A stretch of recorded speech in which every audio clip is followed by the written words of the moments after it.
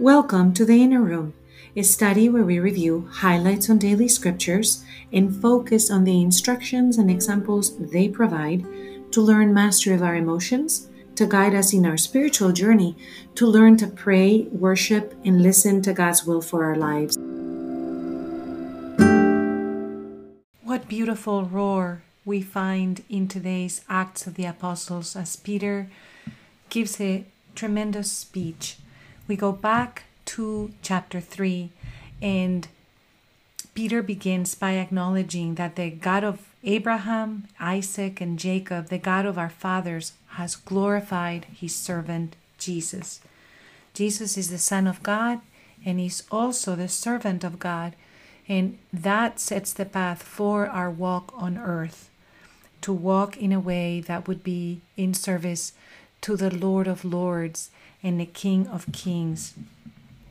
Peter proceeds to tell the listeners that they had denied Jesus and asked a murderer to be released when Pontius Pilate had already found him innocent.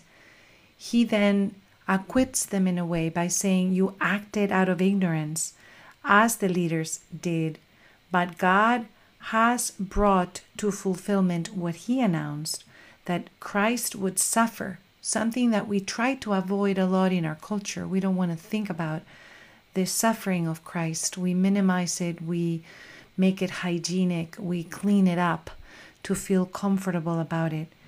It requires then, Peter says, repentance. Repentance because it is our sins that have caused that sacrifice to occur.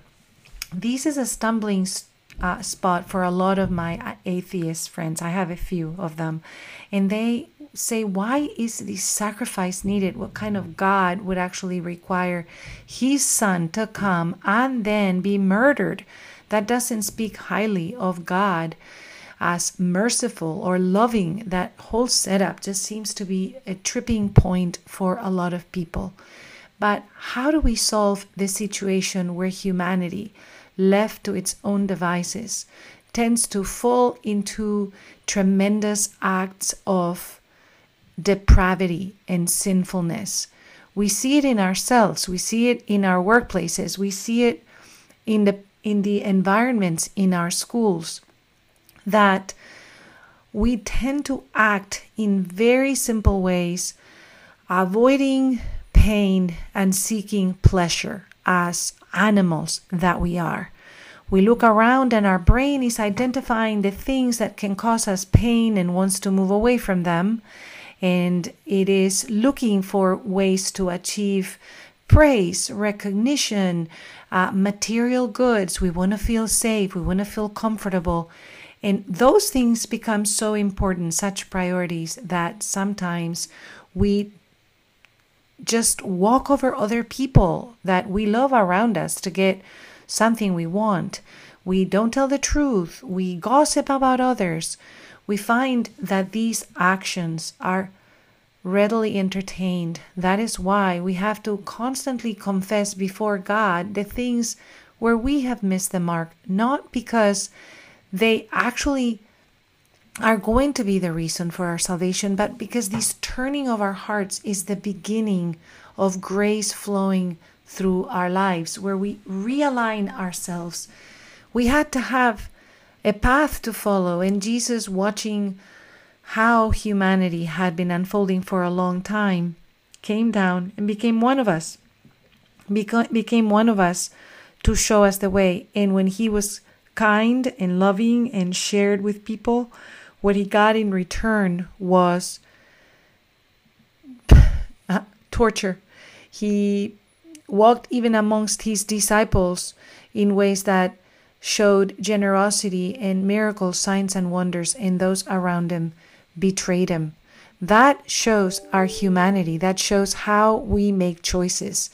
And today's first reading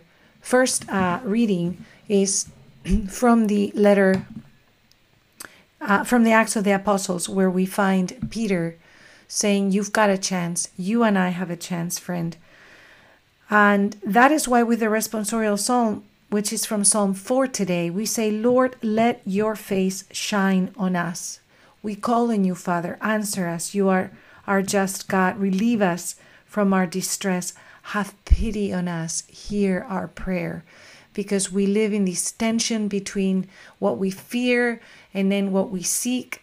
And we can go in that tension up with our sights in thanksgiving to God, or down in selfishness and self-absorption, and look for ways that are just our way, not a higher way, but our way, an easier way that is just based on our instincts rather than on the things that are set higher and above.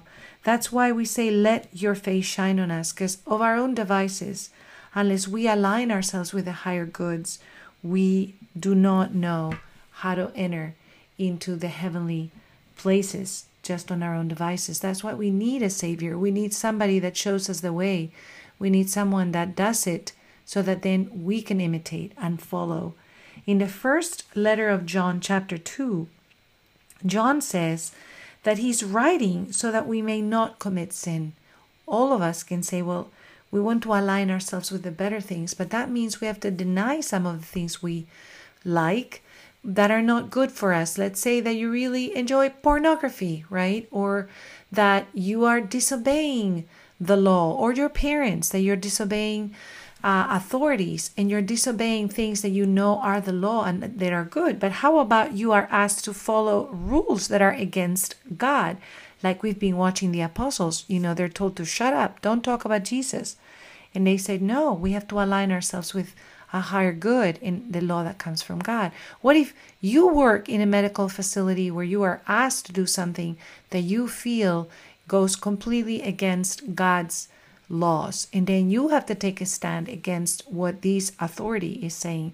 It can go both ways, but it's easy to miss the mark.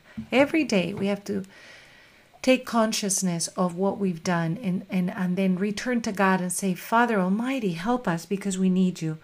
And John is saying that we have an advocate with the Father, Christ, who is righteous. He didn't do anything wrong, and we killed him. And all of us have done something wrong. We don't have the standing to be before God. God had to send someone that was blameless, that would take on horrible things and still remain loving and merciful and kind and patient. Someone who, in spite of suffering all the horrors that he endured in the crucifixion, would remain fully available to the grace of God, something that none of us can do. We don't have that kind of standing or that kind of strength. For God to become one of us, to endure all of those sufferings so that he could then recreate a bridge to the divine for us to follow, that is our advocate before the Father, a human being. A human being. Jesus is a human being and is God, and is sitting at the right hand of the Father. Do we take knowledge of what we're saying? It is a resurrected human being, and it is in that victory that he has expiated our sins. And then we may be assured that we know him when we're keeping his commandments. Knowing of God is knowing of his law written in our hearts. We do not keep his commandments, then we cannot say we know God. We know God because it is in knowing the commandments that God looks for a way to perfect us in him. And then we come to the masterful chapter 24 in the book of St. Luke. And we find the apostles gathered when the two from Emmaus have been telling them what happened when Jesus met them and they recognized him on the breaking of the bread. And while they're still speaking about this, Jesus, that these two have just seen, get to see him again. And he says, peace be with you. My friend, peace be with you right now in the hearing of that. I am seeking that peace myself. And what is their response? They are startled and terrified. Are you startled and terrified at this image of a resurrected Christ that comes through the doors and encounters one of them, Peter, who just spoke for us in the Acts of the Apostles? And it is in those encounters for 40 days that Jesus transforms the hearts of the apostles from terrified and startled to bold and empowered. And that is the transformation that is available for you and for me in these 40 days. We should not think of the resurrection as this sort of hygienic idea that we might see on a painting, because this idea that they were terrified and startled in this podcast, we ponder, right? We ponder the emotions of our heart, because the emotions are indicators of where we are, not where we're going. These emotions, whether it is terror or startled sensations, point to us that we are encountering something that we don't know. We don't know how to place them in our scheme for understanding the world. And that sense can bring us to awe once we transform the terror into a sense of just witnesses of majesty. That is what you and I are invited to witness this Easter season. Jesus knows what they are feeling because they think they're seeing a ghost. And he says, "Why are you troubled?" That is the question for you and for me. Why are you troubled? I have conquered the world. And what does he offer as proof? Look at my hands and feet. They are pierced, right? They are pierced. He's still showing the signs of the torture he endured. And he is asking you and me to touch and to see. Because a ghost doesn't have flesh and bones. As you can see, I have. Jesus is fully alive as a human being. And he's that for you and for me to touch and see. Jesus wants this encounter so much that he endures that sacrifice as a innocent lamb, so that you and I can touch and can see and can be reconciled. As he's saying this, he shows his hands and feet, and we already begin to see in that moment of touching that they are transformed. They were still incredulous for joy and amazed. That has been already in a couple of verses a shown transformation from terror and startled feelings to joy and amazement. And Jesus meets them right there in communion. He says, "Have you anything here to eat? I am here still to nourish you, but I will be nourished as a human being." And it is in this eating that they continue to be transformed.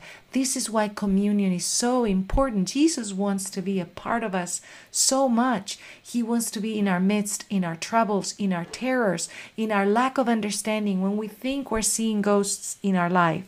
And he says, "These are my words I spoke to you while I was with you. Everything written in the law of Moses and the prophets and the Psalms must be fulfilled." He's still opening your mind and mine, because he was doing that with the apostles. It is written that Christ would suffer and rise from the dead on the third day, and that repentance for forgiveness of sins would be preached in his name to all the nations, beginning in Jerusalem, where we see boldly Peter doing that, witnessing all these things that they had seen.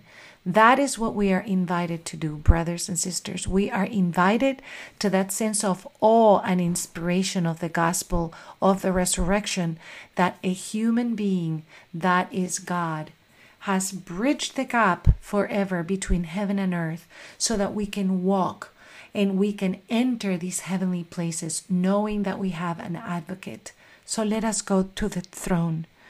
Oh, Father Almighty, you came to walk amongst us. We know that you see our troubled hearts. We know that you see our terror and startlement, and we give you thanks for meeting us where we are. You transform us by coming to us, knowing that we can't do it alone. And we are filled with joy in that acknowledgement, Father, that you love us so much, that you sent your only Son to bring us back to a place of connection to you. We ask for that which is deepest in our heart right now, to be brought to the altar of heaven so that you may bless it and transform it with the words of our Savior. We ask for your peace with thanksgiving because you came to give us your peace. We know that you are Jehovah Shalom, the Father of peace. And we pray this peace over ourselves, over our households, over our marriages, over our children, over our nation, over our jobs. We pray in the name of Jesus. Amen.